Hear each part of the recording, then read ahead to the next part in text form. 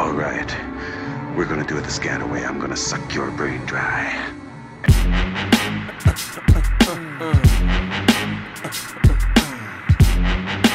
Transmitting from the concrete catacombs of Manhattan, New York City, this is the Mars Magazine podcast. My name is Adario Strange, and welcome back. I've been in the astral, or on the astral plane, in my astral form, and I have now returned in my corporeal state, in my podcast corporeal state, to bring tidings of science fiction, technology, and science once again. This episode's a special one. We have Neil deGrasse Tyson and Carolyn Porco as guests later in the podcast. Neil deGrasse Tyson, you might know from his work at the Hayden Planetarium, where he's the director. And he's just a general astrophysicist and cool guy. He hosted Cosmos on the Carl Sagan, I guess, inspired program Cosmos on Fox. And I think they actually got renewed. And Carolyn Porco is a planetary scientist who worked on the Cassini mission. And she also worked on the Voyager mission from 1977, which is something that's still ongoing. And we're going to talk about that later in the podcast. But first, a bit about science fiction. This is, I would say, the golden age of science fiction. Not just science fiction in terms of literature, but I'm speaking of film and TV. Before we get into what we're going to talk about, I want to make a note. We don't really talk too much here on the Mars podcast about comic book movies, even though there's a lot of, science fiction involved, from everything from Iron Man to the most recent Black Panther and Wakanda and Vibranium, all that kind of stuff. So I kind of want to explain why I don't really talk about comic books too much. I'm a huge comic book fan. I would say Marvel is that's my touchstone. I grew up on Marvel. I dabbled with DC and some smaller comic book companies, but really Marvel is my touchstone. And for me, I guess when I think of Marvel, I think of kind of a mix of science fiction and magic, and by magic, I mean the occult, presto, changeo, spiritual, sword and sorcery, that kind of thing, and soap operas. And it's kind of this ongoing soap opera that involves all these things. So, when I think of science fiction in the traditional sense, or even in the moving forward sense, in the way that I like to discuss science fiction, I more think of science fiction as kind of like separate and apart from the comic book world, even though there are a number of intersections there. So that's just an explanation of that. So we're not ignoring all these different comic book movies that are out there. I'm aware of them. I'm watching them. I'm enjoying them. I enjoyed Black Panther. A lot of people talk about my name. Yes, I saw Doctor Strange, liked it. I think they got the aesthetic right. Should have been darker. Infinity War. I will be seeing Infinity War. Can't wait. Thanos, great character from Marvel lore. But this is a different corridor. This is about the science fiction that you pick up in novels. This is about the science fiction that requires more thought beyond, I guess, like a soap opera style, kind of episodic touch. So I'll just leave it at that. So with that, I want to talk about Annihilation. Let me see him. He's extremely ill. You have to tell me where he was, what he was doing. It was his decision to go in. It's something they termed the Shimmer. We've sent in drones and teams of people, but nothing comes back. But something has. You're a biologist. You served in the military. If I knew what happened, I could save his life. The boundary's getting bigger, it's expanding. We're talking cities, states. You need to know what's inside. So do I. It's beautiful. Check this out. It's like they're stuck in a continuous mutation. Anything interesting in there? No. Annihilation. I love the name of this film. Released in the US, Canada, and China in theaters, it was taken straight to Netflix after 17 days, which, from my understanding, was something that the director, Alex Garland, was not happy about. It stars Natalie Portman, Benedict Wong, super character actor Benedict Wong. Love his work. I even loved him in the recent Black Mirror. I think it was Hated in the Nation. Oscar Isaac, you know him from Ex Machina, a film that gets a lot of praise. I have to admit, I wasn't a big fan. Jennifer Jason Leigh, one of my favorite actors, who I think wasn't really utilized well in this film. They gave her a great kind of entry, and then they kind of don't do much with her. I think she's an amazing actor, and maybe it's on the editing room floor. Also, Gina Rodriguez. I think she is, many of you will know her from TV. And Tessa Thompson, my Valkyrie queen from Thor Ragnarok. This cast is amazing. The film itself was it was okay. The world building, I would say it was something along the lines of psychedelic. Or for reference, if you haven't seen the trailer, just think back to the film Contact, the film about wormholes. Think about Contact and kind of some of the psychedelica involved in that film. Kind of psychedelics mixed with aliens and space. But in this case, there is, I think, a very interesting concept of a alien object that contains a life form that lands on our planet and kind of takes over a part of the planet and begins to expand. And I'm not going to spoil anything for you. Don't worry. No spoilers. But suffice to say, this is a meditative film. It's not action-packed, and I don't think it really covers a lot of ground that hasn't been covered before. But there are some great moments. I also feel like actually Natalie Portman is just decent. And I like some of her other work. But in this film, she's just decent. I think the most fascinating thing for me in this film was really just the world building. There is a horrific moment that harkens back to, I would say, the 80s version of The Thing. There is a bear with a cry from the bowels of hell that will live with you for the rest of your days if you buy into the movie. Again, this is all suspension of disbelief if you buy into the movie. I will suggest that you do buy in. It's a good watch, and I think it represents the more intelligent or more thoughtful side of science fiction, Annihilation. Next, I want to delve into something that I think has been severely under-discussed, underpraised, and that is Star Trek Discovery. Is this how Starfleet wins the war? Genocide. You want to do this here? Fine. Terms of atrocity are convenient after the fact. The Klingons are on the verge of wiping out the Federation. Yes, but ask yourself, why did you put this mission in the hands of a Terran, and why the secrecy? It's because you know it's not who we are. It very soon will be. We do not have the luxury of principle. That is all we have, Admiral. Do we need a mutiny today? To prove who we are. Set 10 years before the original series, that is the series starring or featuring Kirk and Spock, Leonard Nimoy and William Shatner. This is supposed to be set 10 years before that. And for hardcore Star Trek heads, this is after Star Trek Enterprise with the Captain Scott Bakula. Star Trek Discovery stars Sonequa Martin Green.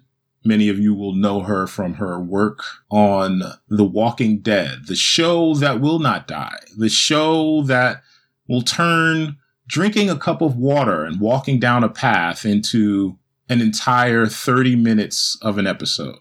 I don't know what the hell they're doing on The Walking Dead, but that's another story. Sonequa Martin Green, love her work.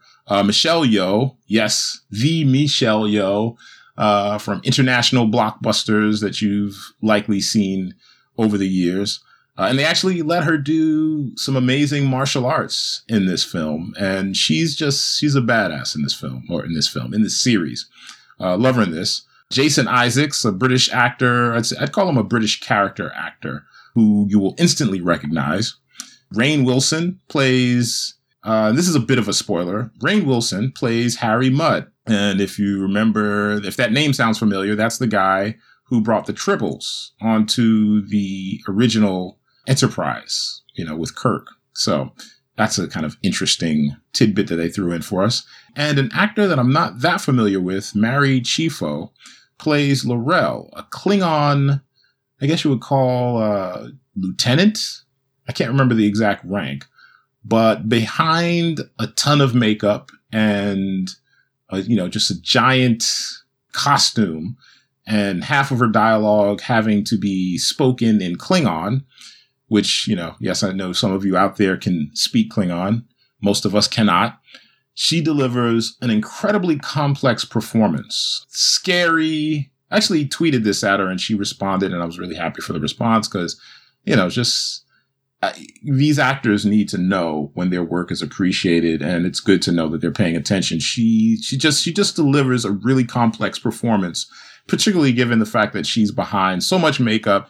And she's not really the star of the film or of the series. It's really, I would say, Martin Green and Michelle Yeoh, I would say, are the kind of the leads of the series. The key here, or the catch, is that it's behind a paywall.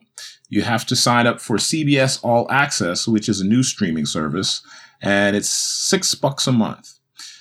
Is this worth it? If you're going to binge it, and if you're just if you're a hardcore Star Trek head, if you haven't already seen this, you're probably not a hardcore Star Trek head. Most have already seen it. If you have not, I would say yes, it's worth it. And if you don't want to stick with it, you can always cancel and just binge for a month or two.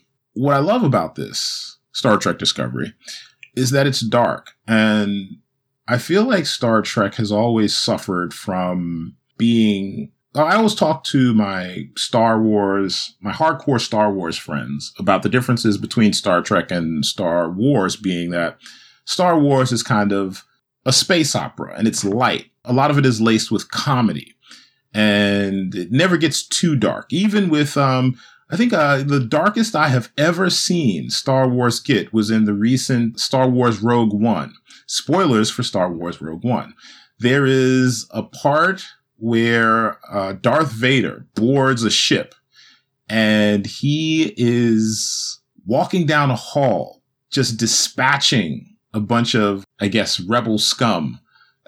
And it is one of the darkest moments I've ever seen in the history of Star Wars, and it was amazing. But Star Wars generally doesn't get that dark. You get your furry creatures, you get your cute robots. And what I've always liked about Star Trek is that it's about politics. It's about race. It's about culture. It's about gender. It's about gender fluidity.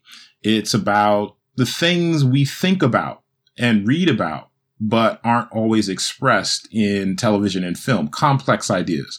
And Star Trek goes there. This is another reason why one of my, favorite franchises is The Twilight Zone, because it's another franchise that I always bring up on the Mars Magazine podcast. It's one of the properties that I think it's what science fiction does best, which is explore sensitive topics in a deep and meaningful way and helps us to think about them in ways we might not have otherwise.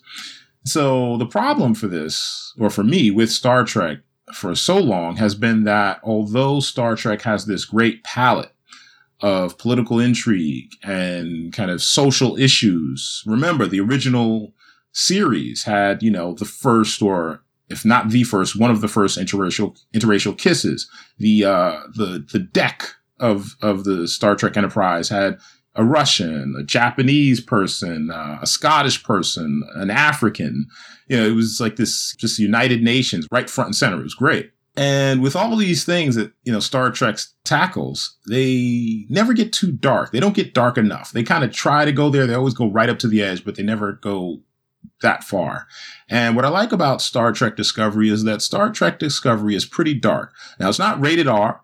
you're not, this isn't, I mean, you can watch this with, if you have kids, you can watch this with kids, I think, if they're not too delicate of a snowflake in terms of violent content, and if they're not too young. This is not rated R necessarily, but it's, I would say, darker than your normal Star Trek fare. And I think it serves the property well. It takes us into, I remember when Star Trek Enterprise first came about, they went a little dark too. But I think because they were on a traditional network, they could never get but so dark. I think because it's on streaming, they're trying to get a little bit darker. This is still CBS. So it's not like you're about to hear a bunch of expletives tossed around. And I mean, did I see some nudity? I don't think I saw nudity, but it's still CBS. So I'm not expecting nudity, curse words, and rated R level violence where you're holding a beating heart in someone's hand or something like that. Although this wouldn't surprise me, actually, if I saw this on Star Trek Discovery. It seems like they're really pushing to the edge of where Star Trek has gone in terms of darkness. Beyond that, I'm not going to divulge any spoilers. I will just say, I will make one very important note, which is you got to get past the first 2 episodes. The first 2 episodes are horrendous. They look like they were done by a completely different production company. I don't know what happened. I don't know if there was some staff change, crew change, or just, I don't know what happened, but it looks visually different. The acting the dialogue sounds horrible, which makes the acting look poor or come across poorly. It just, the whole thing, the first 2 episodes almost made me quit. But from episode 3 on, this is just this is possibly, I would say this is number 3 all time for me. And I know this sounds like I'm saying, making a big statement, but it's number 3 all time for me. I would say my favorite in all of the Star Trek franchise would be Star Trek The Next Generation with Picard and his cohorts. And number 2 would be the original series, Kirk and crew. And then I think this is number 3. Assuming they can keep it up, this is one of the strongest Star Trek looks I've ever seen.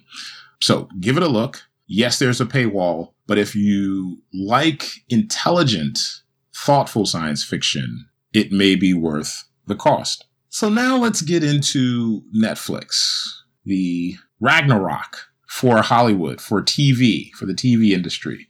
I feel like we need to begin to call Netflix the Sci-Fi Channel. Now, the real Sci-Fi Channel, which changed its name to FY instead of Sci-Fi, the way, the normal spelling years ago. The actual Sci-Fi Channel, they've had a few breakout hits, most notably Battlestar Galactica, which was amazing. But other than that, there hasn't been much. They're into zombies now, and I know they were doing wrestling for a while. I don't know if they're still doing that. And they are doing a few series. They did the Sharknado thing. I'll be honest, it's not something I watch very often. But Netflix, on the other hand, Netflix is becoming something of the default science fiction channel. So let's get into it. We're going to start from best to worst with 3 of their recent properties. And we're going to start with Altered Carbon. Your body is not who you are. You shed it like a snake sheds its skin. We transfer the human consciousness between bodies to live eternal life. How long have I been down?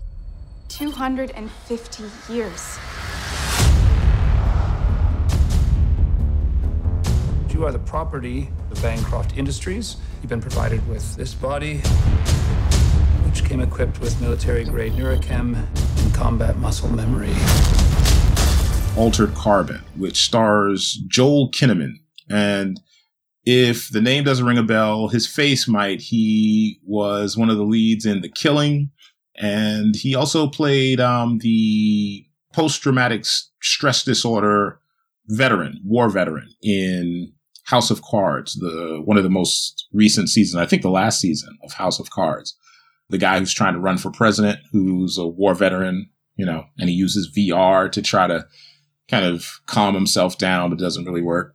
He's the lead. And basically the main premise is that people have become immortal because they now have the ability to switch bodies because their consciousness and their memories are on a tiny chip called a stack.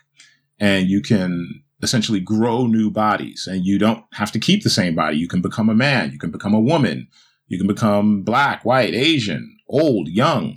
You can look any way. You can become a child. You can become anything as long as your chip, your stack is intact. And so what this does is this gives us a great premise that spans like hundreds of years, a world where we planet hop. It really is a beautiful, just if you don't get into the plot, which I found to be okay. It wasn't particularly sophisticated, but it was okay. But even if you don't get into the plot, it is an incredibly beautiful series to watch. But the acting performances are surprisingly strong. Most of the actors I am unfamiliar with, but I am familiar with Joel Kinnaman, and he does a pretty good job. But he really, even though he's the lead, I would say he's more, even though they kind of put him in the lead role, it's really more of an ensemble cast. I would say this is the best, other than, of course, Black Mirror. This is the best of Netflix when they try to do science fiction.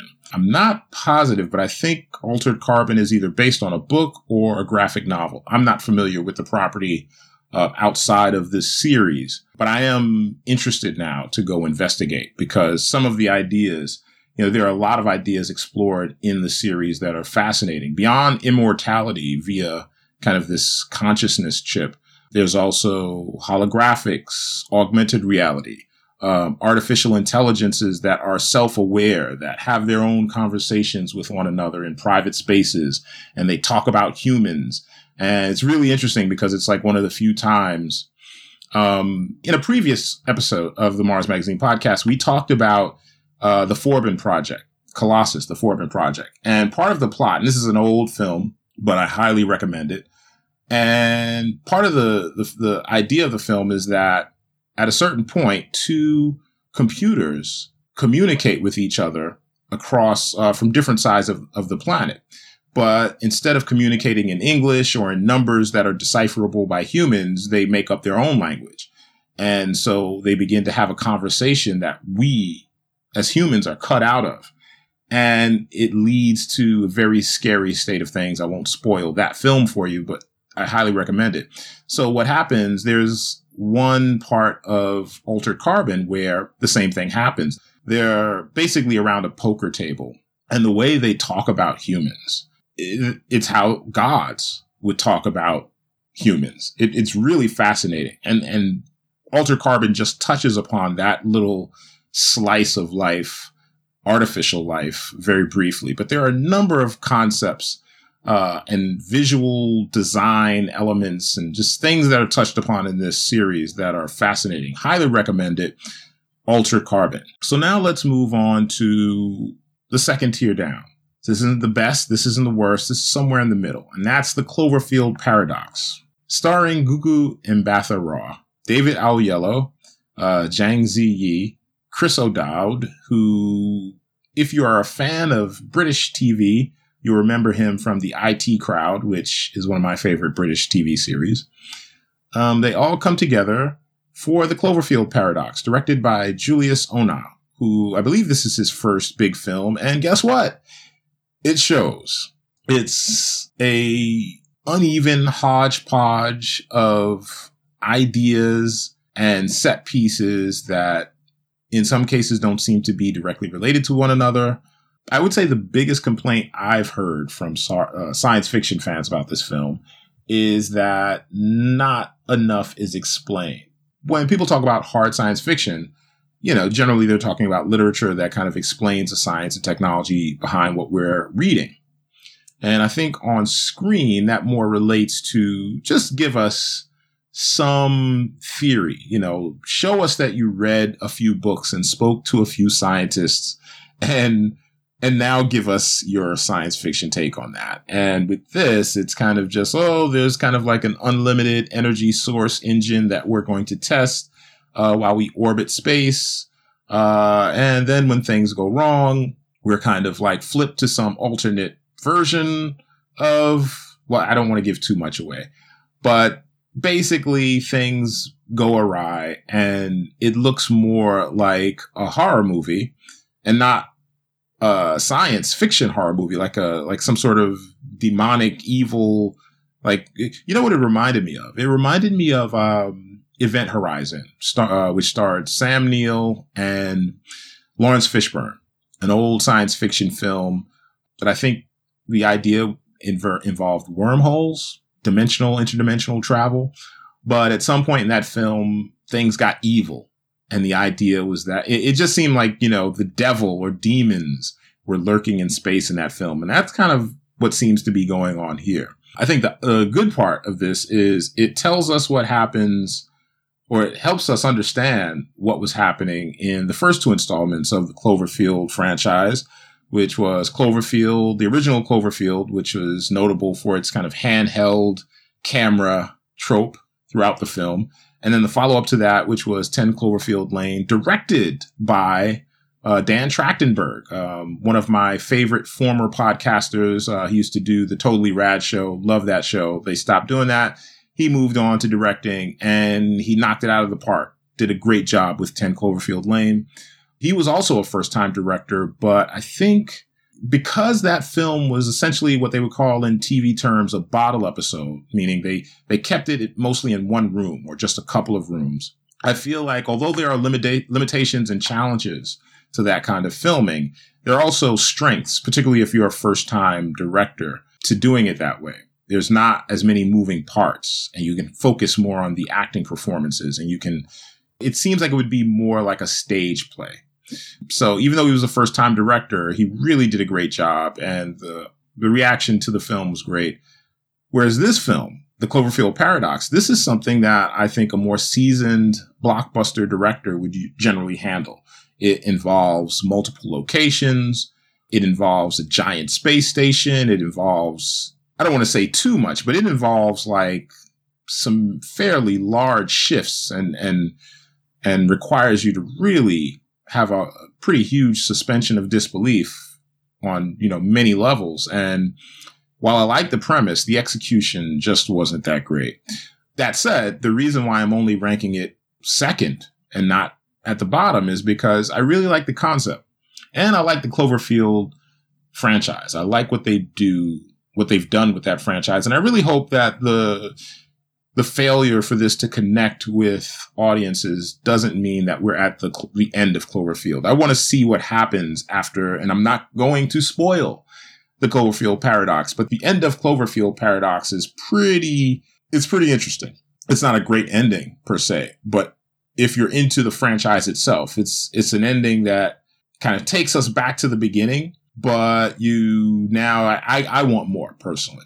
Something else interesting about this is that there was a lot of talk about how this was considered for a theatrical release, but then it went straight to Netflix.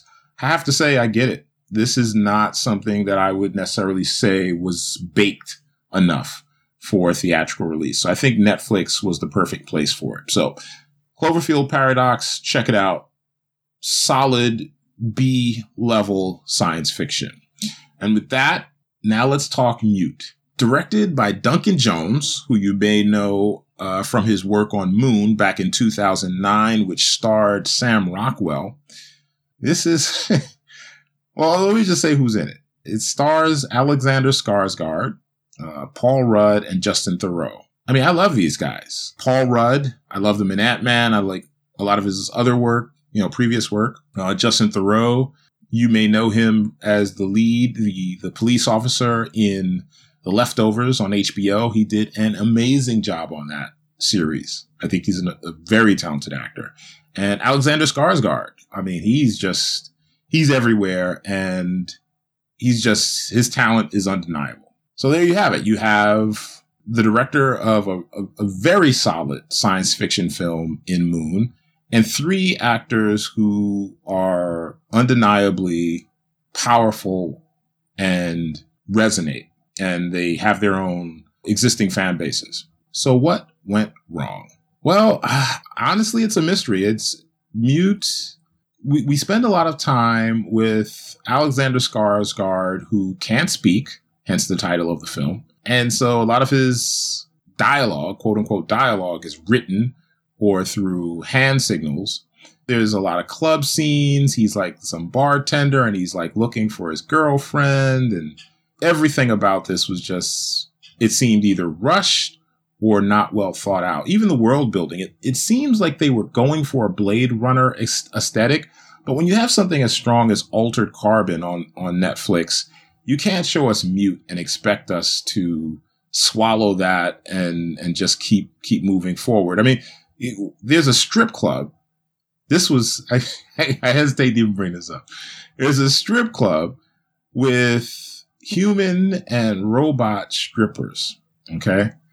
But the robot strippers, they're not like replicants. They're not like these kind of stiff moving humanoids that kind of look vaguely human. No, these are actual chrome, ridiculously proportioned, in terms of like breasts and ass and, everything. Just ridiculous. I mean, I know for a fact that there are humans with proportions close to, but I mean, these are deliberately exaggerated robots. And they just looked ridiculous. There's one part where the robot is twerking. It was ridiculous. I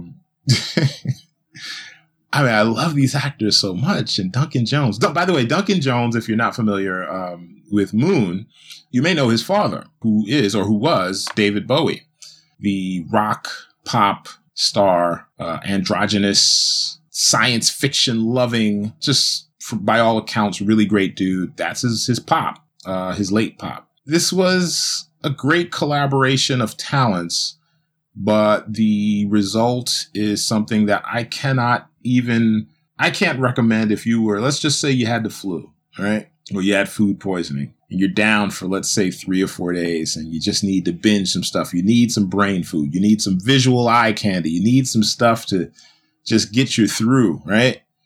I can't recommend Mute. I would say Mute. I would press Mute on Mute, the visual Mute, whatever the visual equivalent of Mute, the blindfold, I guess. I would blindfold you before I would subject you to Mute. That said, I like that Netflix is continuing to take chances on new ideas, new directors. They're experimenting. I love this. And not everything's going to be a hit. Not everything's going to be a home run. And so if Netflix will do, a Marvel series and they'll, throw out a ton of money to do kind of like more, mainstream pop oriented properties, it's really refreshing to know they'll also give a chance, give a try to something like Altered Carbon and yes, even Mute.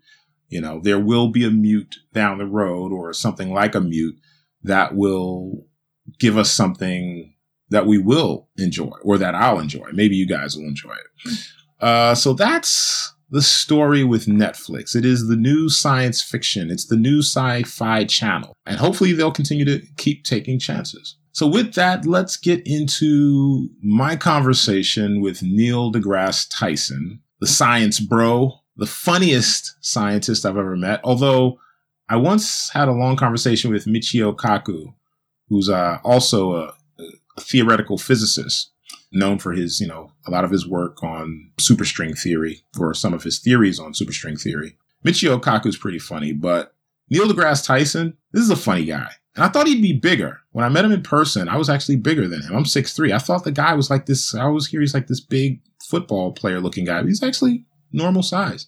Or maybe I'm just giant myself and I still don't realize that. Carolyn Porco, I could have spoken to her forever. She was just so engaging, so full of life. This woman has been working on space missions and if you follow space missions, they don't always pay off immediately. Like these are things where you work on it for many years and then you see the payoff sometimes a decade or two later. And this woman's been working on space missions since the 70s.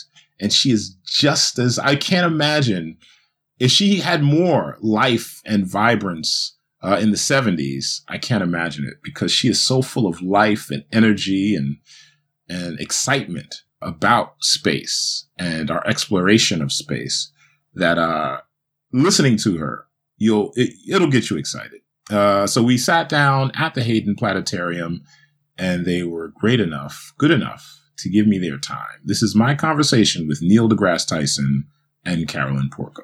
Okay, so this is Dario Strange here with Neil deGrasse Tyson, astrophysicist, and Carolyn Porco, planetary scientist. And we're going to talk about the new documentary. Is that the correct way to describe it? Documentary celebrating the 40th anniversary, or I guess the passing of the 40th year since the launch of the Voyager missions. And I think the first one was number 2, Voyager 2, right? Yeah, don't get hung up on that. It was just August and September. Why is it one that went later? Is that because they knew it would go out farther? Yes. It was launched with greater speed. Gotcha. And so they knew it was much better to name the first to be launched number 2, rather than wait until they got into their right configuration flying through the solar system and then have Voyager 2 arrive before Voyager 1. And within the community, the scientific community, which one, I mean, they're both important, but which one would you say is kind of like... Well, Voyager 2 went on to Uranus and Neptune. So it's the one you could say that did more of the work. Right. But Voyager 1 was very important because Voyager 2 was 9 months behind. And Voyager 1 would find certain things, and then based on what they found, they would immediately turn around and rejigger the plans for Voyager 2 to be responsive. So they really worked as a team. But it was only Voyager 2 past Saturn. Okay, and so now for the film, I should probably know some of this. Can you guys give me like a sense of like what your involvement in the production was, or what connections you have to the producers or the production? I was on the mission. And I was just one of the talking heads that was asked to comment. There's a lot of people in this program that were asked to, give interviews, and the story is carried along by their comments. They did have to interject in certain places. The executive producers had to interject in certain places narration, because they felt, I don't know if I should be saying this, but they felt that the original documentary didn't have enough science in it. So they wanted to add in more science, so I think they added in narration, some narration. And I think that's where you get most of the science. But the film really is kind of like a social history of what Voyager was, because it wasn't just a scientific mission. It was that, of course. It opened up the solar system to us. We didn't know what the outer solar system was really like until Voyager flew through it. It took 12 years to fly through it.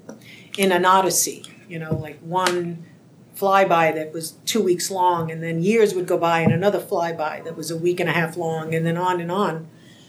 But it carried this cultural artifact. You know about that? This record, the golden record with sounds. There's one in each one. Right. Same record. Images of Earth, images of people, life forms on Earth. Greetings in different languages, different music, and it represented us. It was the message that said to the universe, we want you to know us. We lived. Because it might outlast us. Now, again, this is probably covered in the documentary, but I mean, you joined in 80? I joined after, I was a graduate student in 1980 when Voyager passed Saturn, and graduate students are very valuable because they're kind of like cheap labor. So 2 very important topics fell in my lap because I was associated with someone on the Voyager imaging team. And it turned out, just an example of the fact that I've said many times, I lead a charmed existence. One of the topics I did for my graduate thesis, my doctoral dissertation, was to work on a set of rings that were found embedded in the rings of Saturn. These narrow, sharp-edged rings that happened also to be eccentric. They were virtually identical to the rings that encircled Uranus that had been found in 1977, the year that Voyager launched. So after I got my degree, which was in 1983, Voyager at Saturn, Voyager 2 at Saturn was over. Caltech, right? Yeah, Caltech. Voyager 2 at Saturn was over by 2 years. I was invited to be an official team member of the Voyager imaging team so I could help plan the sequences of images that we were going to take at Uranus of the rings, because I was the only person who had the domain knowledge and also experience with working with Voyager images on those kinds of rings. So I knew exactly what to do. You have to understand, Voyager was conducted at a period of time when we knew nothing about the outer solar system. So when they brought together a team of scientists who were going to be on the Voyager imaging team in the 1970s. They didn't know then. They needed people who knew something about celestial mechanics, so we could have people that were experienced enough to study what we found in the rings. They didn't know we were going to need a Uranus flyby, which was going to happen 9 years later, if it happened at all. They didn't know they were going to need expertise in why rings can be narrow, and you know what I'm saying? Right. They had to add people as the mission went along based on the discoveries that happened over that decade. So we're still going to get data until like 2025, 2020, something like that? It could be, 2020 for sure. It all depends on the power source. And I know that the people who are in charge of the mission now, it's down to just a few people, but the project manager is so keen to keep Voyager alive until its 50th anniversary that she's managing power. You know, you could use less of it and let it go on for longer. But it's a radioactive power source, and those things decline with time, in fact, at a predictable rate. And so it should, especially if she manages it the way that she said, it should go out to about 2030. And then probably by then it'll start, they'll start winking out. And then we won't hear from them again. Neil, by the way, Neil and I go back long ways. We met, the first time we met, I don't know if you remember it. I remember it. We met at the symposium in honor of Carl's 60th birthday. Mm. Do you remember that? You were there. Was that the first time we met? You were there you were there with your wife. Okay. Yeah. And and that's how far we go back. That was 19, hold it. Yeah, I was going to ask you what year is it? I think that was like 1994. Oh, okay. Or 1993, something like that. So much has happened. So much has changed as a species. I'm just curious, like, what is on that record right now? Do you think it still represents who we are? Do you think if anyone did find this as an artifact, do you think it would be meaningful in the way that it was meant to be? Two separate questions. We have not evolved very much at all in those 40 years that the record is suddenly or even gradually not relevant. It describes us. It's pictures of... The record doesn't have hip-hop. There you go. It has Chuck Berry, though. Yeah. Close. That's close, yeah. Hip-hop was invented after the record was conceived. Right. Okay, I didn't think about that. I'm thinking more like, biologically we haven't evolved. Mm-hmm. It's still got some classics on it. I'll just move forward. So if you were to send out a similar probe now and a golden record now, like what would be the differences? Would we do virtual reality? What would we do? Very, very good question, because I toyed with this for a while, thinking about maybe putting something on Cassini, which wasn't going to go out of the solar system. It was just going to go to Saturn. Probe was going to land on the moon Titan. It's a very interesting intellectual exercise to just think about how you would communicate with an organism that you don't know you have anything in common with except you live in the same universe. And how would you communicate? What would you communicate to them? On the Voyager record, it also has on the face of it, it's got inscribed graphics that the creators thought, the recipients would understand, because they were using diagrams about the relationships, like geometry, the relationships. If I remember, I hope I'm not confusing the Pioneer plaque with the Voyager record, but there was a way to decipher where in the galaxy the Earth was, based on the position of pulsars, which are these stars which flash. I think I have one in my office. I'll get it. Oh, yeah. Wow, cool. So a pulsar? I'm just joking. No. So they gave a lot of thought to what would be in common, and this is a long, involved thing. Believe me, it would take a long time to go through it all, and I'd have to remember, because some of these things I've just forgotten. Well, no, I'm just trying to get a sense of so now that you've seen everything, even just something like hip hop, but like the internet, VR, all these different technologies. I don't know that it would be necessary to. I mean, it is true. What do you need to say? The music was. Remember, it's a cultural artifact. It's supposed to. It's really, in some sense, a message to us, because we don't know that anyone will pick it up. It's significant to us, certainly. So to think about, our music, which is, emotionally driven thing that humans create, pictures of Earth, which is where we live, pictures of us,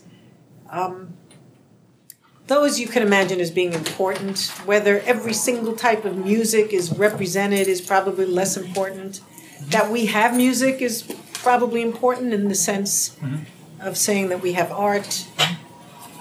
This is the plaque from Pioneer, but everything on this Pioneer plaque was on the Voyager plaque, and in addition to other things on the Voyager plaque. Did they put representation of naked figures? Yes, this whole thing. Oh, yep. Want bet? Is that true? Want bet? Uh-oh, get Google. Want bet? Want bet? Google, I forget. Want bet? No, I'm not betting. Bet you $1. You seem too cocksure yourself. I'm not betting. Okay. Diagram on Voyager Golden Record.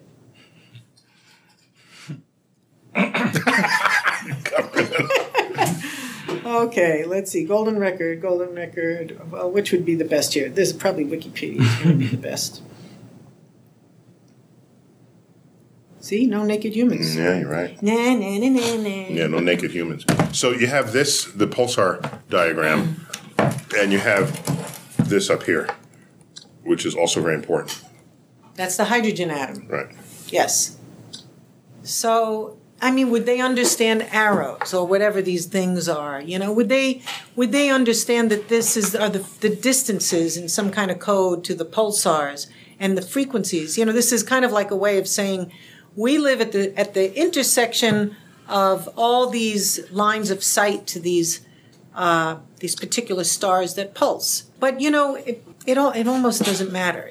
It's like I said, it's the intellectual exercise that is so interesting. And this is what the real thing looks like. Well, this was real too. It went on the predecessor spacecraft. This is scale size. Okay. You mean this is the size of it? How'd you get this? Were you given this as a gift by someone? I'm director of a planetarium. What kind of question is that?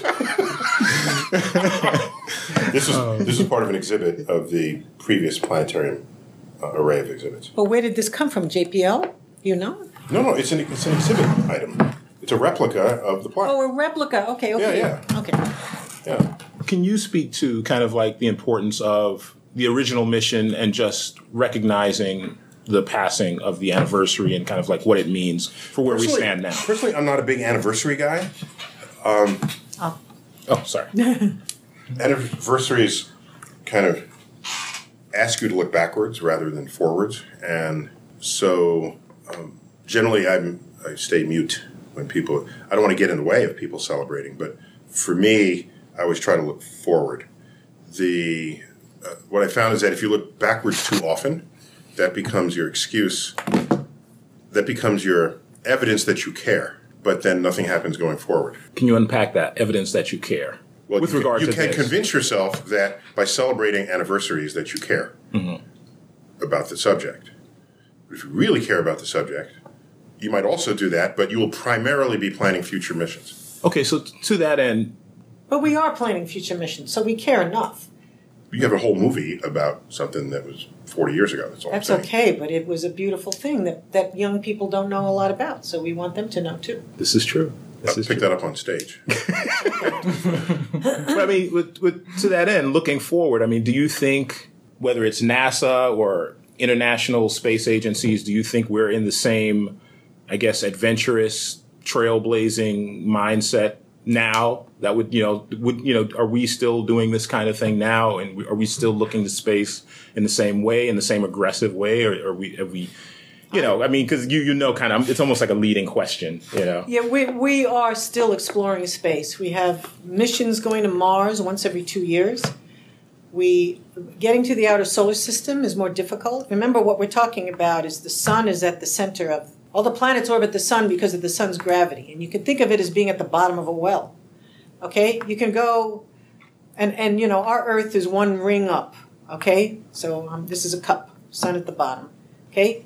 Our Earth is here. You go out to Mars, it's up here. You go out to Jupiter, it's up here. So you have to climb up this well to get to Jupiter, Saturn, Uranus, and Neptune. That's why it's very infrequent we get to the outer solar system, because it's costly in terms of time, in terms of energy. We're still propelling ourselves around the solar system with chemical energy. So it takes time and it takes investment. So chemical energy is rocket fuel.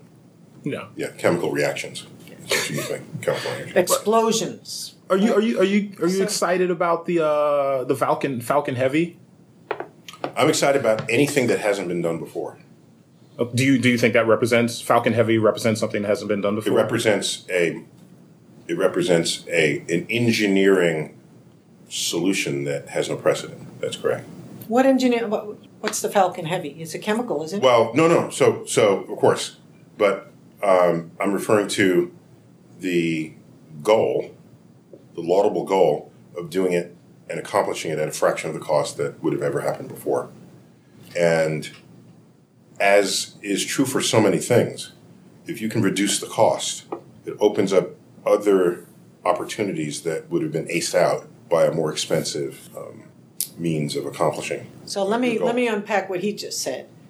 To do it with NASA is a lot of money because NASA's got, a long history now of having a lot of checks and quality assurance and risk avoidance and all that stuff so that they ensure success. The commercial outfits, they wanted to succeed too, but they didn't put so much emphasis on not having any failures. NASA was like that. NASA was really nimble in the beginning. I mean, I could just, spend all night talking about what happened in the early days of Apollo when they could change direction on a dime. They didn't have to go get some senator or congressman to approve it. They could just do it. They were given the rights to do it. They could even fail to some degree and not, have a major thing happen. But NASA's become very risk averse. So that makes it more costly. But the new missions wanting to get off the ground, they weren't so much like that. And so they've gotten far. The thing that stuns me, that I think is the coolest thing, is that the goddamn rockets, excuse my French, they go up and they come back down. And they land in the ocean. I mean, holy cow. On a platform. On a platform. On a platform in the ocean. Like, who would have ever thought? I wouldn't have thought of that. Yeah. So that was, that's remarkable. So, that's remarkable. When I think about Voyager, I think about the spirit that launched it, at least what I think was the spirit. Now that you're putting private companies, they are essentially taking over space travel in many ways. Only to what's called low Earth orbit. So that's my question. So far. I mean, it's looking like the future is. Are you familiar with Weyland-Yutani? Do you know that reference? Weyland-Yutani, the Alien franchise, is basically based around, space exploration, but it's all, sponsored by this giant mega corporation. And it almost is, it's looking like that might be the future. Instead of governments based on science and exploration, maybe space is ruled by commerce. Well, you see, that scares the hell out of me. Because we were just talking before about this. To have private industry rule anything scares me. Okay, they need to be beholden to the people on the planet. I can't see private industry, in and of themselves feeling that way. But I still want to support private industry getting into space because it will, like Neil said, it will happen faster, I think, than government. I want to see both, actually. To be honest with you, I'd like to see both. So, and there are private industries private individuals with lots of money who are interested, for example, in pursuing one of the scientific questions that has been left now with us as we see the end of the Cassini mission. You didn't mention the Cassini mission. You're aware we're at Saturn and we're about to send the spacecraft into the drink. A 27-year mission is over. Okay, 13 years at Saturn will come to an end. One of the questions that we are left with is whether or not there is life on the small moon Enceladus. I saw your talk about that. Yeah. Okay. The conditions for life are there. Are there. Of course. Yeah. Are there. Okay. The basic conditions. There's still others that have to be met before you could even hope that life would be there. And we want to make sure those are there, like the second tier. But the first tier are all there. It's the only place in the solar system besides the Earth that checks all the boxes. Mars doesn't check all the boxes. Europa doesn't check all the boxes. It's the only place. It's the one we know the best because we've been there for 13 years. And private, there are a number of high net worth individuals, is what they're called, in Silicon Valley, who are very interested in conducting a privately funded mission back to Enceladus to search for life. Can you name some of those? Okay. No, I can't. It's not at that stage yet, and nothing. She can. She just won't. That's very clear. nothing has, I mean, it's just being examined now. There's no, okay, we're doing it, here's the money, go off and make this happen. That hasn't happened yet. But I take it as very, just a very important juncture that we've reached, where private funders are not just thinking about going to low Earth orbit, which is kind of like the small change stuff that NASA doesn't need to be involved in anymore. Been there, done that, we want to do the bigger stuff. We'll leave the going to space station and going to low Earth orbit to private industry. Now they want to take on, the private funders want to take on these much bigger, more expensive missions. So just in search for that, just to be the ones, I guess, to say, you know, we've pushed the ball down the field. We've gotten closer to finding life. Well, Carolyn, in one sentence, you mix two things that I think shouldn't be mixed.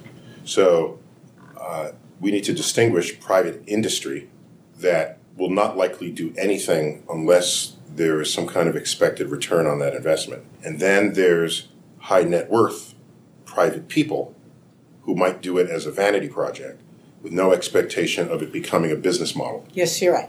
I did These say are two different things. Because they're the not word going to private get... is used in both contexts. Yes. Private industry, private citizens. He's right.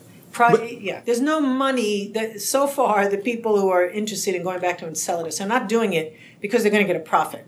They're doing it because they really want to support the science. And I would add, meanwhile, directly to your question, for me, I don't see any arc of action that would lead private industry, that would enable private industry to lead our presence in space. So you don't think asteroid mining is viable as a pursuit? That's not what I said. Okay. So let me be more precise.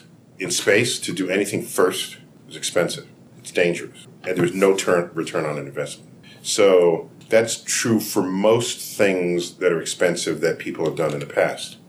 And so the history of these expensive adventures have been first conducted by government. So Columbus is sent by Spain, not by private enterprise.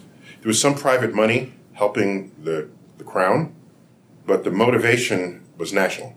Once he crossed the Atlantic and came back and said where the trade winds are and the hostiles and the friendlies and how long it took and what resources were there, once that was done, now there's information that a private company can use to mitigate their risk. And only then did you have the Dutch East India Trading Company.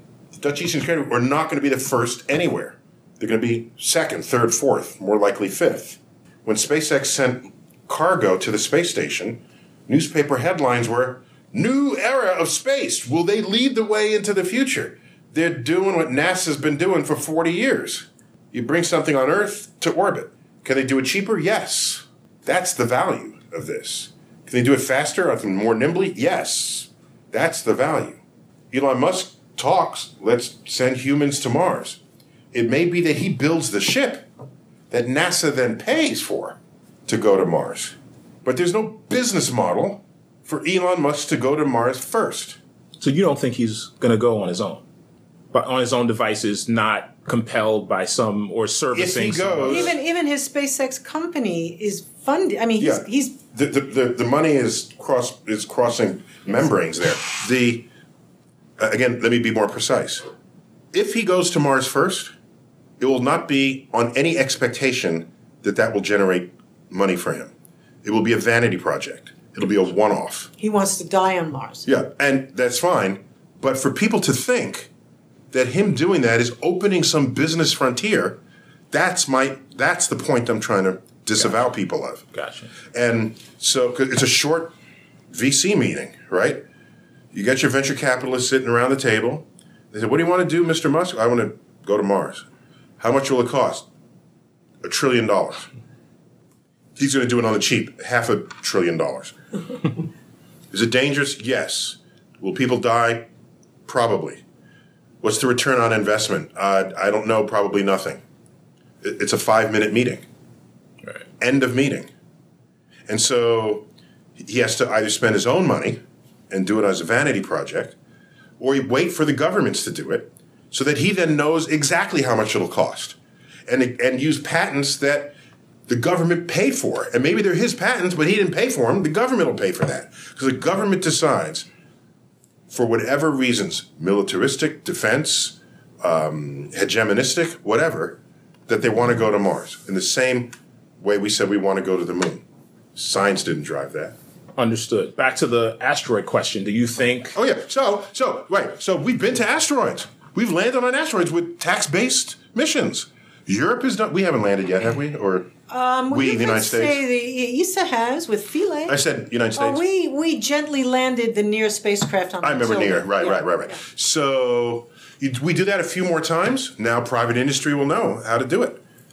It's not their dime that did it first. They'll do it second, third, fourth. So in order for them to do what Neil is saying NASA does now, they would have to be able to not only pull together the resources to conduct this mission, they need to support a viable, healthy scientific enterprise.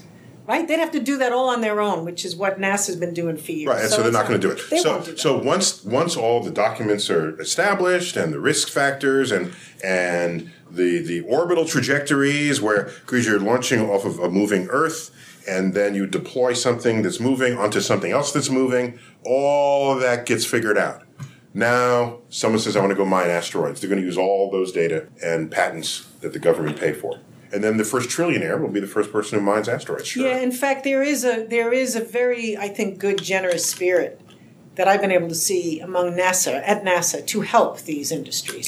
So they do. It's in the charter now. It's in the amended mission statement for NASA that they need to help and pass information. Yes, that happened under Reagan. Yes. Oh, okay. Yes. Okay. Well, anyway, that's what they do. So there is this. In other words, there's now a vehicle for this to happen. The exchange between the interest of private enterprise and NASA is made more fluid than ever before in recent decades, but not in the early days.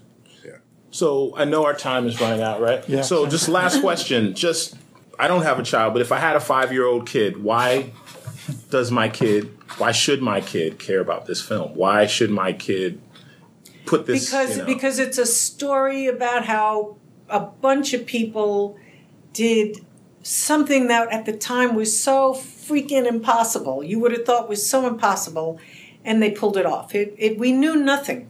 We knew nothing about the outer solar system. We didn't know a spacecraft could last 10 years in space. The spacecraft was so far away that to send a message to the spacecraft, hey, turn the camera, takes at Saturn an hour and a half. At Uranus took 3 hours.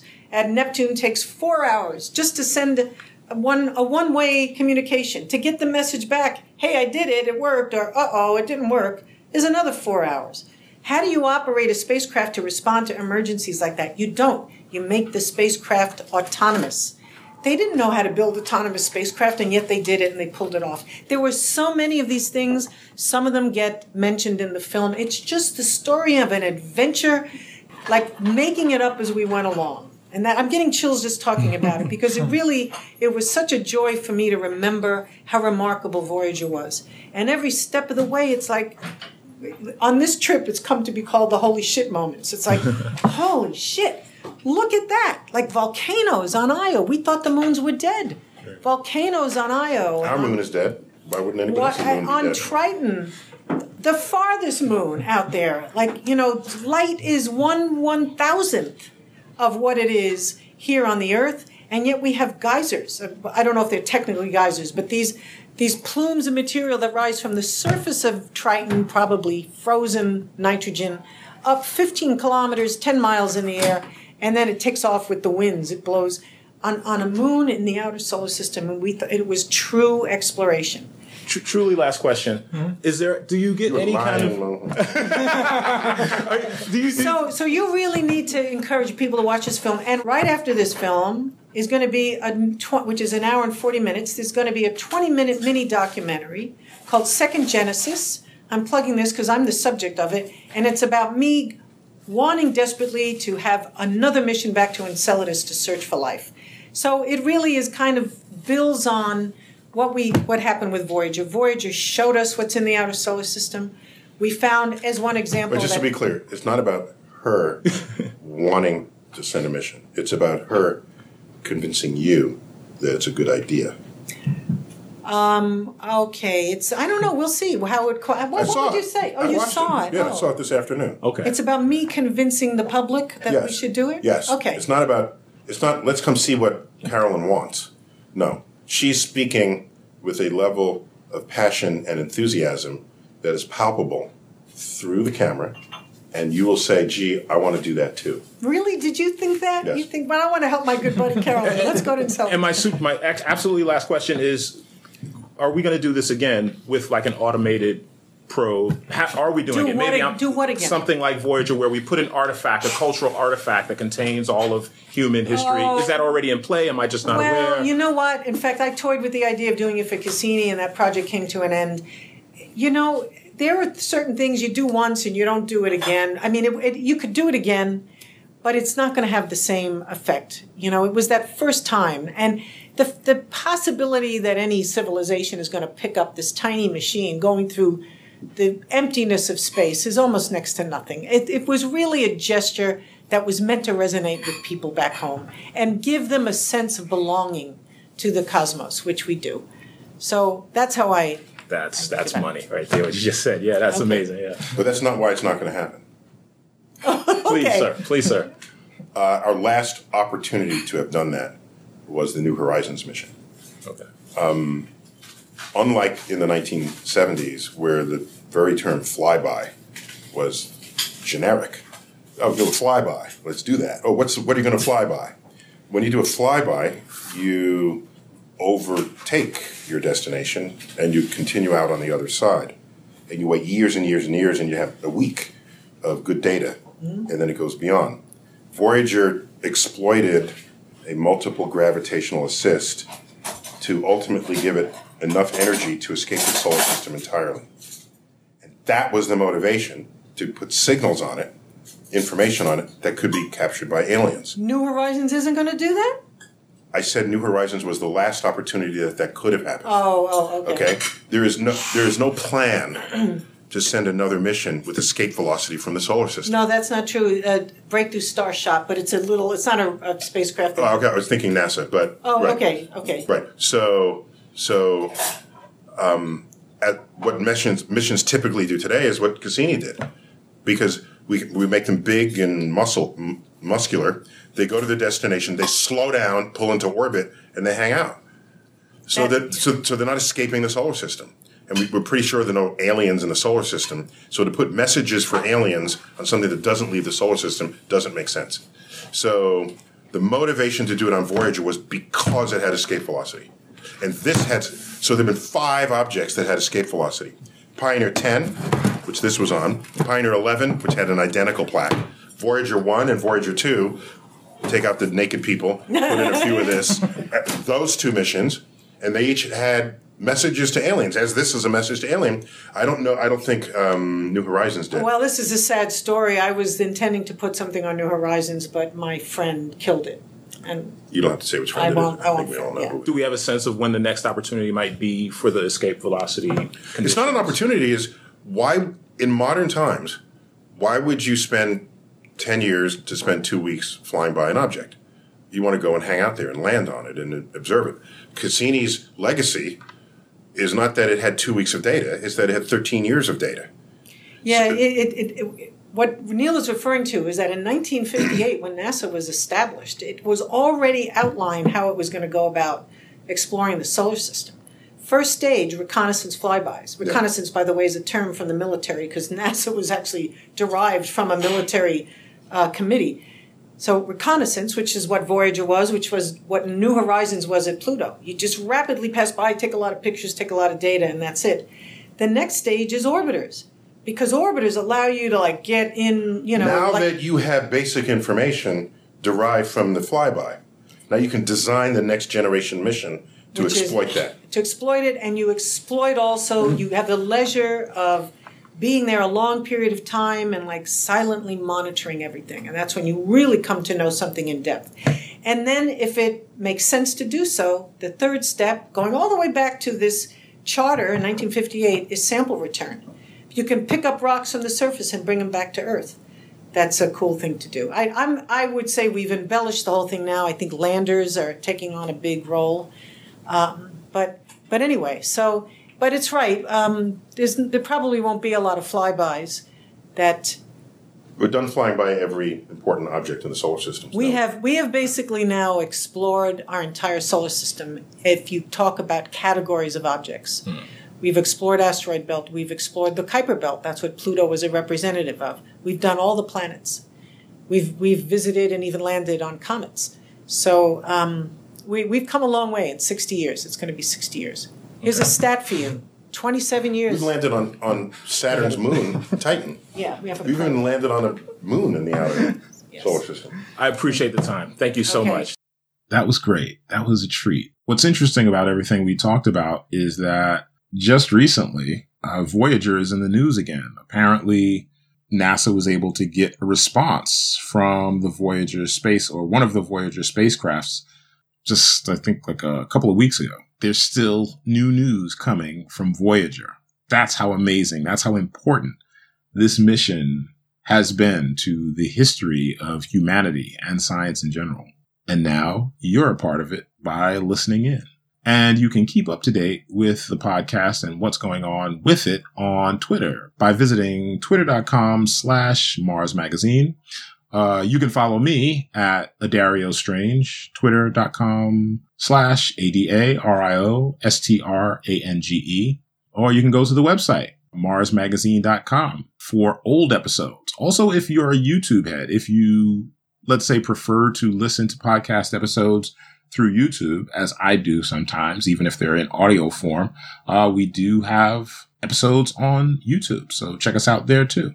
And we're also on Google Play, Stitcher, and of course, iTunes and SoundCloud. So check out the archives. There's a lot of great stuff waiting for your sci-fi, sci-tech brain to consume.